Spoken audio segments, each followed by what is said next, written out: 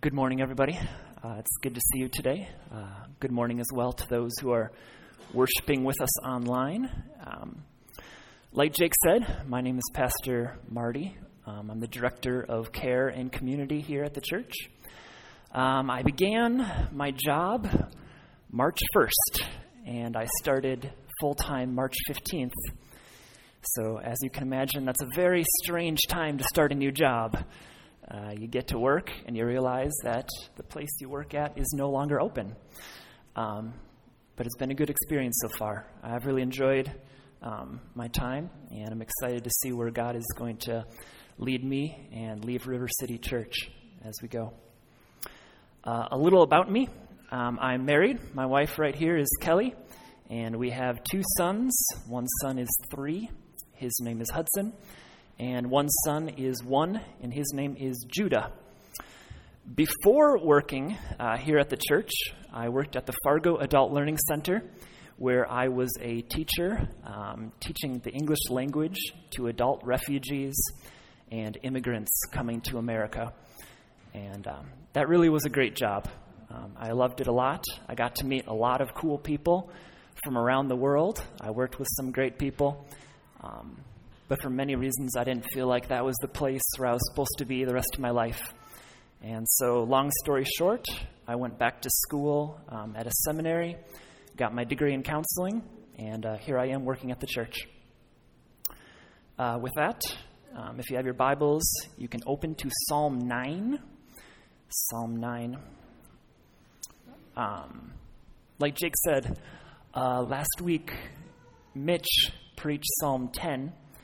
And that's a little out of order, which in general for Psalms wouldn't be that big of a deal, except that Psalm 9 and 10 kind of go together. They make an incomplete acrostic, going like through the alphabet A, B, C, D, E.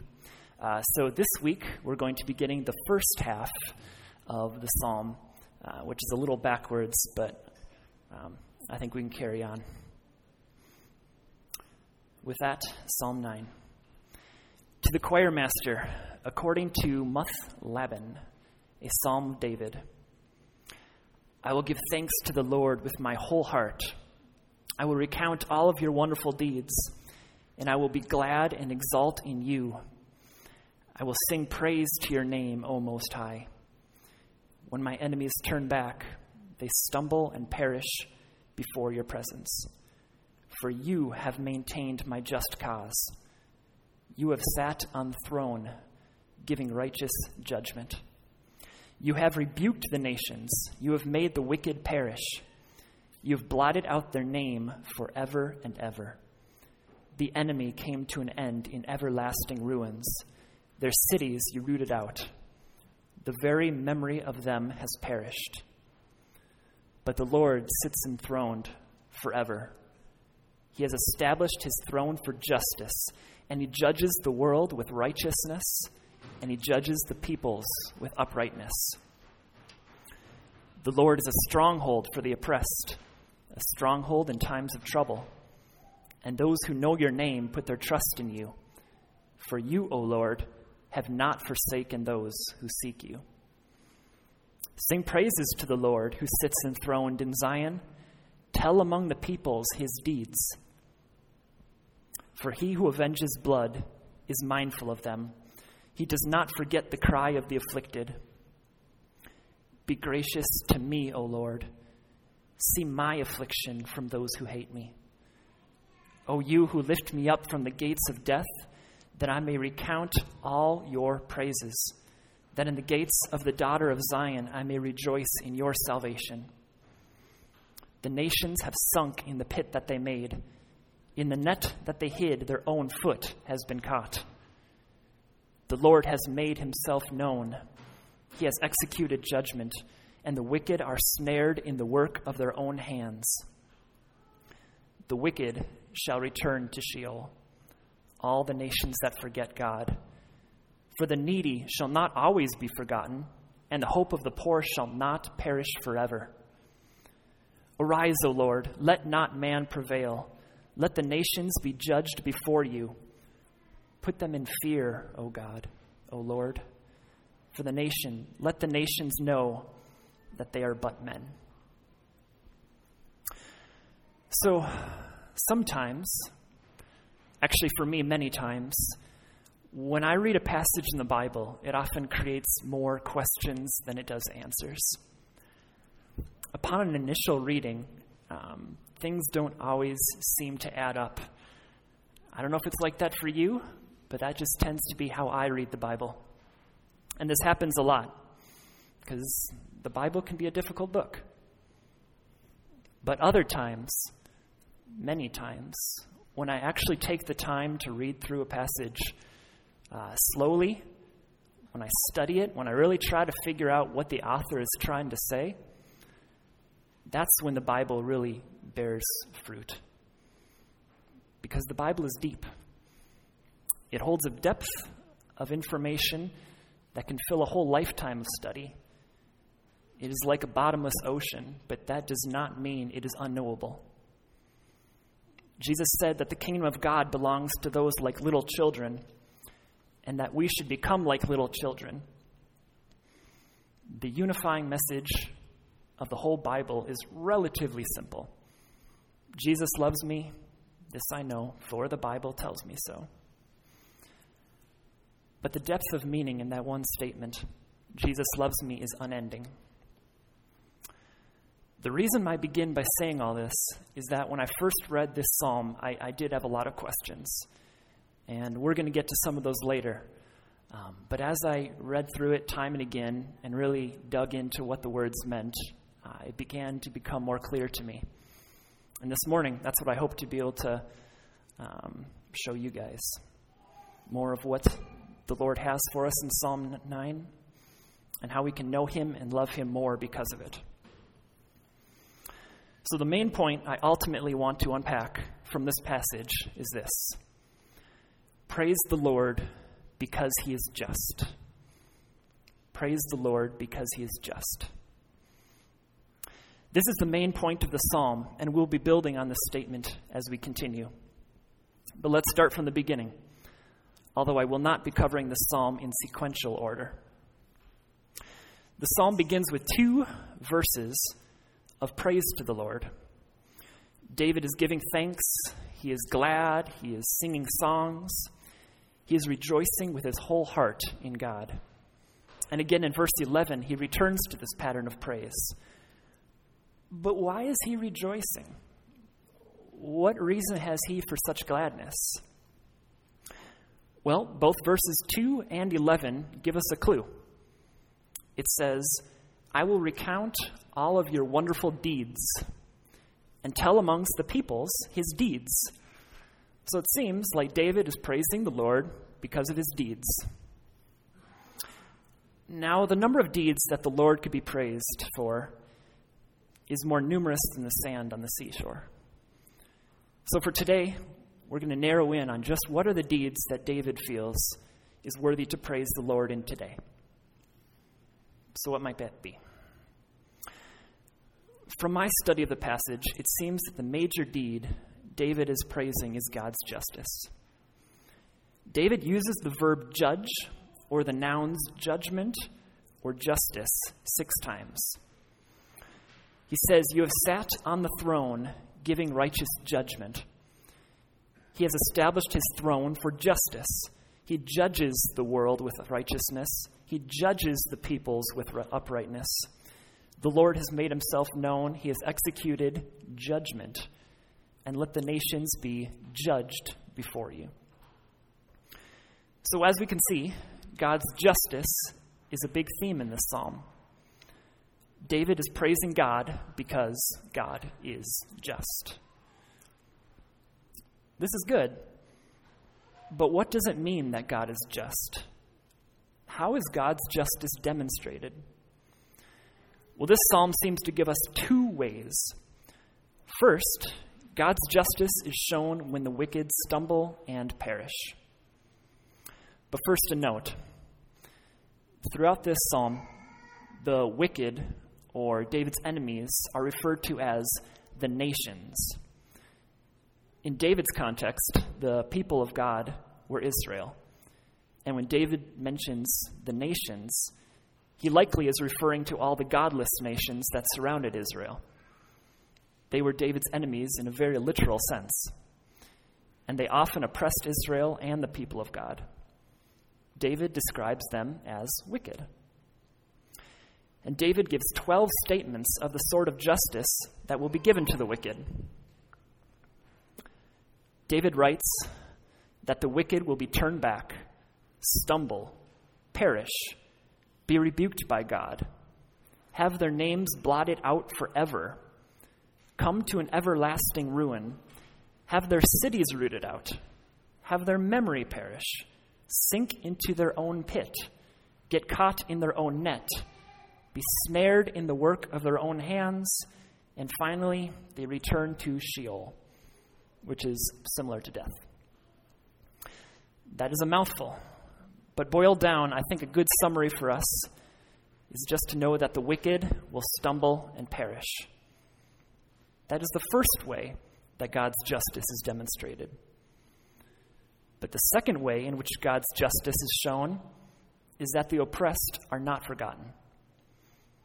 The psalm says that God will be a stronghold in times of trouble for the oppressed, that God will not forsake those who seek him.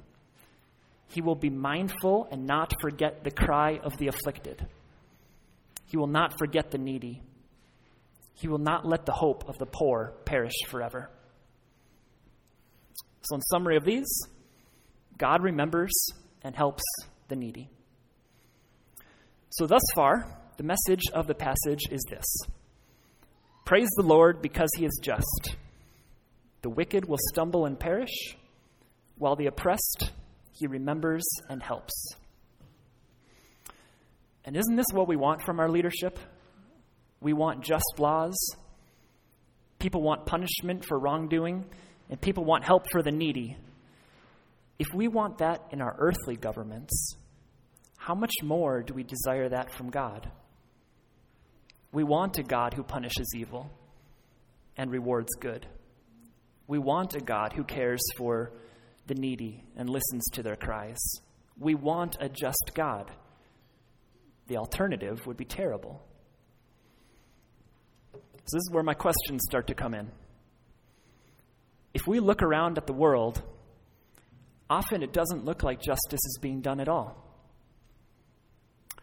All too often, evil seems to go unpunished. All too often, we do see the needy and the overlooked, oppressed. And it's easy to see the depravity of our world and cry out, "Where are you, God? Where is your justice? Why have you not done something about this?" I'm going to give a few examples. I mentioned earlier that I used to be a teacher to refugees coming into America. And so the stories of some of their lives and the countries that they come from is close to my heart. Many of you may not have even heard of the country of Bhutan, but it's right there, right between China and India, a small little nation.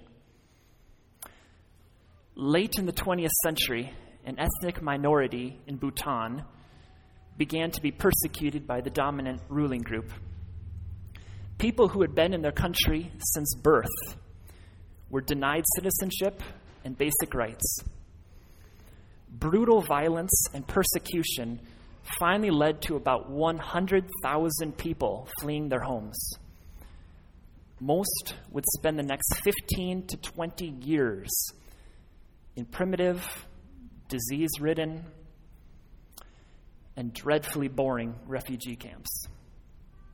And as far as I know, the Kingdom of Bhutan has never repented for what they have done. And so we ask, where, O Lord, is your justice here? In Iraq, war and persecution has led to around 3 million displaced peoples. And about 18% of their population are now in need of humanitarian assistance and protection. And many of these are Christian brothers and sisters. Where, O Lord, is your justice? And in Africa, the Second Congo War led to the death of an estimated 5.4 million people. Many of these by disease or starvation. And another 2 million have been displaced from their homes. Where, O Lord, is your justice?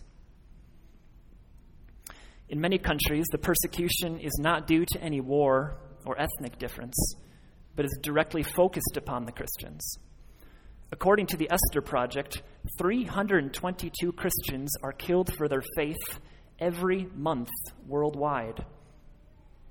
And 214 churches and Christian properties are also destroyed each month.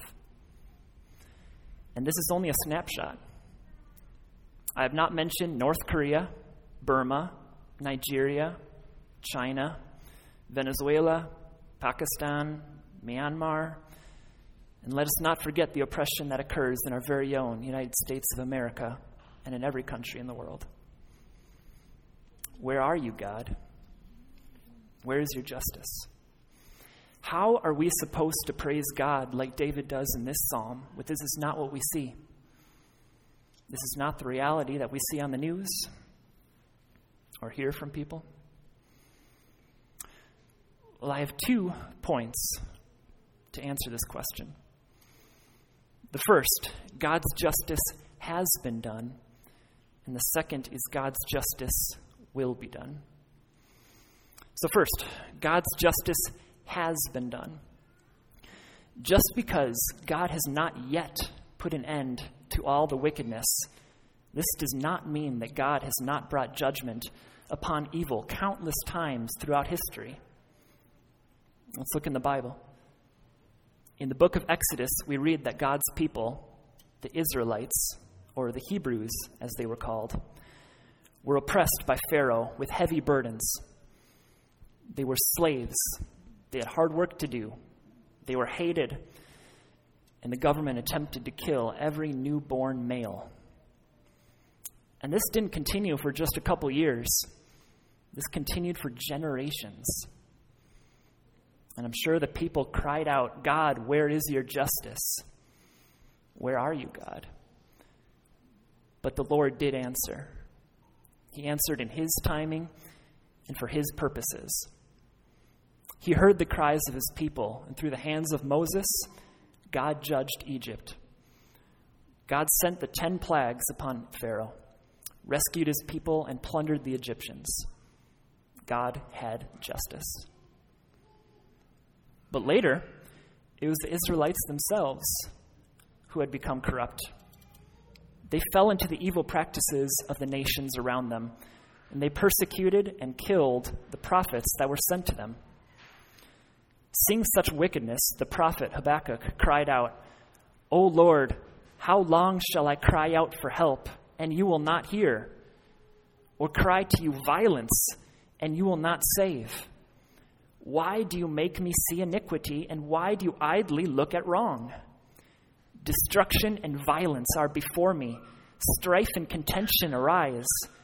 So the law is paralyzed, and justice never goes forth. For the wicked surround the righteous, so justice goes forth perverted. So to paraphrase what Habakkuk was saying, he's basically saying, where are you, God? Where is your justice? He could relate with how we feel. But justice did come in God's timing. Maybe not the next day, but in God's timing, the Hebrew nations of Israel and Judah were conquered by Assyria and Babylon, and justice came upon the Israelites. Yet those conquering nations were worse than before, so God sent further nations to destroy them. We could go on for hours proclaiming how God has been just throughout human history. He has been just time and time again judging the wicked. But sometimes this is poor comfort. For whenever one evil nation is brought down, another just rises up to take its place. And sometimes we don't see the wicked fall. Sometimes very immoral and terrible people seem to live happy lives. Psalm 73 laments this reality. it says, "For I was envious of the arrogant when I saw the prosperity of the wicked. For they have no pangs until death, and their bodies are fat and sleek. Always at ease, they increase in riches." So there's a continual reason to ask, like David at the beginning of Psalm 10, "Why, O Lord, do you stand far away? Why do you hide yourself in times of trouble? Where are you, God? Where is your justice?" Well, this leads me to my second point. Justice will be done. To be honest, if we look at life from a purely earthly perspective, then there is no justice. Some people are evil and they'll do well. And some people are good and they will suffer. It's not fair. It's not just. But as believers, we must learn to see life from the perspective of God, from an eternal perspective, for that is where justice is found. In our passage, Psalm 9, David writes, "The enemy came to an end in everlasting ruins, and the wicked shall return to Sheol." Remember Psalm 73 that I quoted earlier about the prosperity of the wicked? The writer goes on to say, "But when I thought how to understand this, it seemed to me a wearisome task, until I went into the sanctuary of God, and then I discerned their end. For behold, those who are far from you shall perish. You put an end to everyone who is unfaithful to you." Jumping to the New Testament, in Matthew 25, Jesus tells a parable about some sheep and some goats. The sheep represent the righteous, and the goats represent the wicked. And Jesus says at the conclusion of this parable that the righteous shall go into eternal life, but the wicked into eternal punishment. The Bible makes it clear that in this side of eternity, in this moment, it may seem like there is no justice and that the wicked and evil go free, but that is not their ultimate end. God is not forgotten to be just, as David knows in this psalm. He does not let the wicked go free, nor will he allow the righteous to be oppressed forever. There will come a day when all things will be made right. Evil will be judged to eternal punishment, and the righteous rewarded to eternal life. But this will come in God's timing, and he is patient, far more patient than we are. Peter writes in 2 Peter 3, "But by the same word, the heavens and earth that now exist are stored up for fire, being kept until the day of judgment and destruction of the ungodly. But do not overlook this one fact, beloved, that with the Lord 1 day is as 1,000 years, and 1,000 years is 1 day. The Lord is not slow to fulfill his promise, as some count slowness, but is patient toward you, not wishing that any should perish, but that all should reach repentance." So, let's put everything together that we've gone over so far. Praise the Lord because he is just. The wicked will stumble and perish, while the oppressed he remembers and helps. This comes in his timing because he is patient. 1 day there will be eternal life for the righteous and eternal punishment for the wicked. That sounds pretty good, except we're missing one crucial point of clarification. Who are the wicked? Is it just those nations that I talked about earlier? Who are the righteous? This is a crucial question to answer because the ramifications are enormous. We should not just assume when we read a psalm like this that we are on the good side. Who are the wicked? Well, let's look at the passage of Psalm 9 and see what it says. In verse 17, the wicked shall return to Sheol, all the nations that forget God. All the nations that forget God. This is how David describes the wicked here. But what does that mean? Does it mean that we just forget that God exists? For some people, maybe. But I think there's more to it than intellectual thought. So imagine that there's a teenage boy, and he goes off to school, and there he begins to curse, steal, cheat, skip classes, all things that his parents disapprove of. I would say that this boy has forgotten his parents. He isn't honoring them. He isn't loving them. He is behaving as if he didn't care about them at all. I believe that this is a more accurate picture of what it's like when people forget God. They don't care about God. They don't love him or honor him or fear him. And their behavior will reflect what they believe. They have forgotten God. These are the people who will be counted as wicked. Those who forget God. Those who do not know God. For God is the ultimate light in the universe, and he is the creator, and he desires the best for all of us. And when we forget God, we are rejecting his reign and his kingdom. So if these are the wicked, who are the righteous? Psalm 9 describes how the oppressed, the needy, and the afflicted will be remembered by God. But does this mean that the basis for salvation is to be afflicted? That only victims and martyrs find God's favor? Should we go about seeking oppression just to get on God's good side? Well, it is true that there is a special place in God's heart for the oppressed. God cares about the downcast and the trampled upon. But this is not the basis for their salvation. I think if we look at Psalm 9, verse 10, it gives a fuller picture of the people of God. It says, "And for those who know your name, for those who put their trust in you, O Lord, for you, O Lord, have not forsaken those who seek you." The verse speaks about those who know God, trust God, and seek God. It is the opposite of those who are wicked and forget God.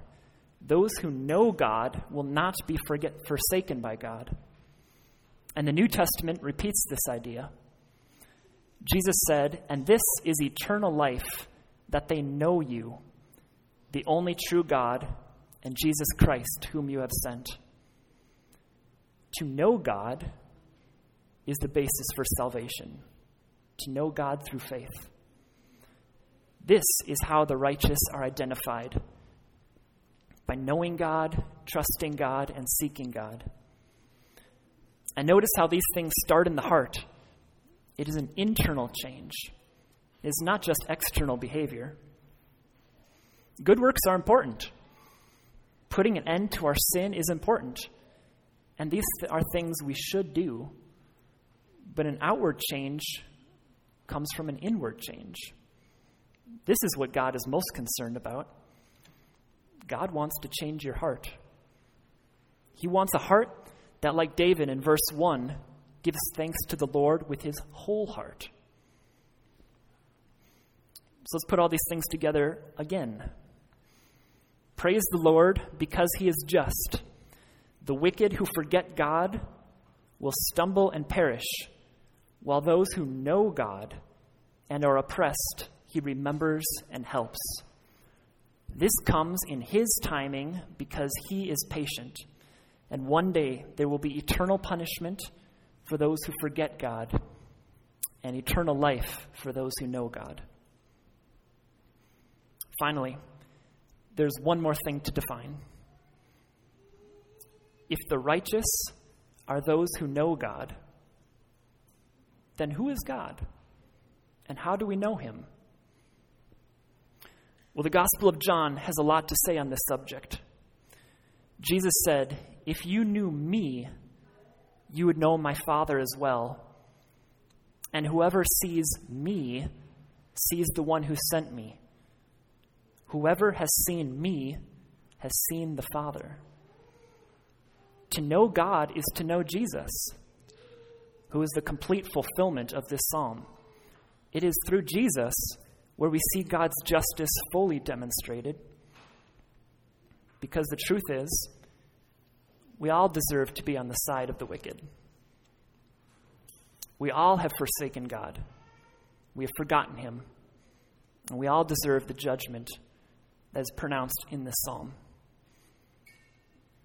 All have sinned and fall short of the glory of God. But God is merciful and just. So Jesus took the judgment upon himself so that his justice and mercy could be shown together. When we look at the wickedness in the world and we ask, "Oh Lord, where is your justice?" let us look to the cross, for that is where God's justice is ultimately known. That is where our wickedness was condemned. Jesus took the punishment. Jesus took the judgment of God for those who know God, for those who trust in him.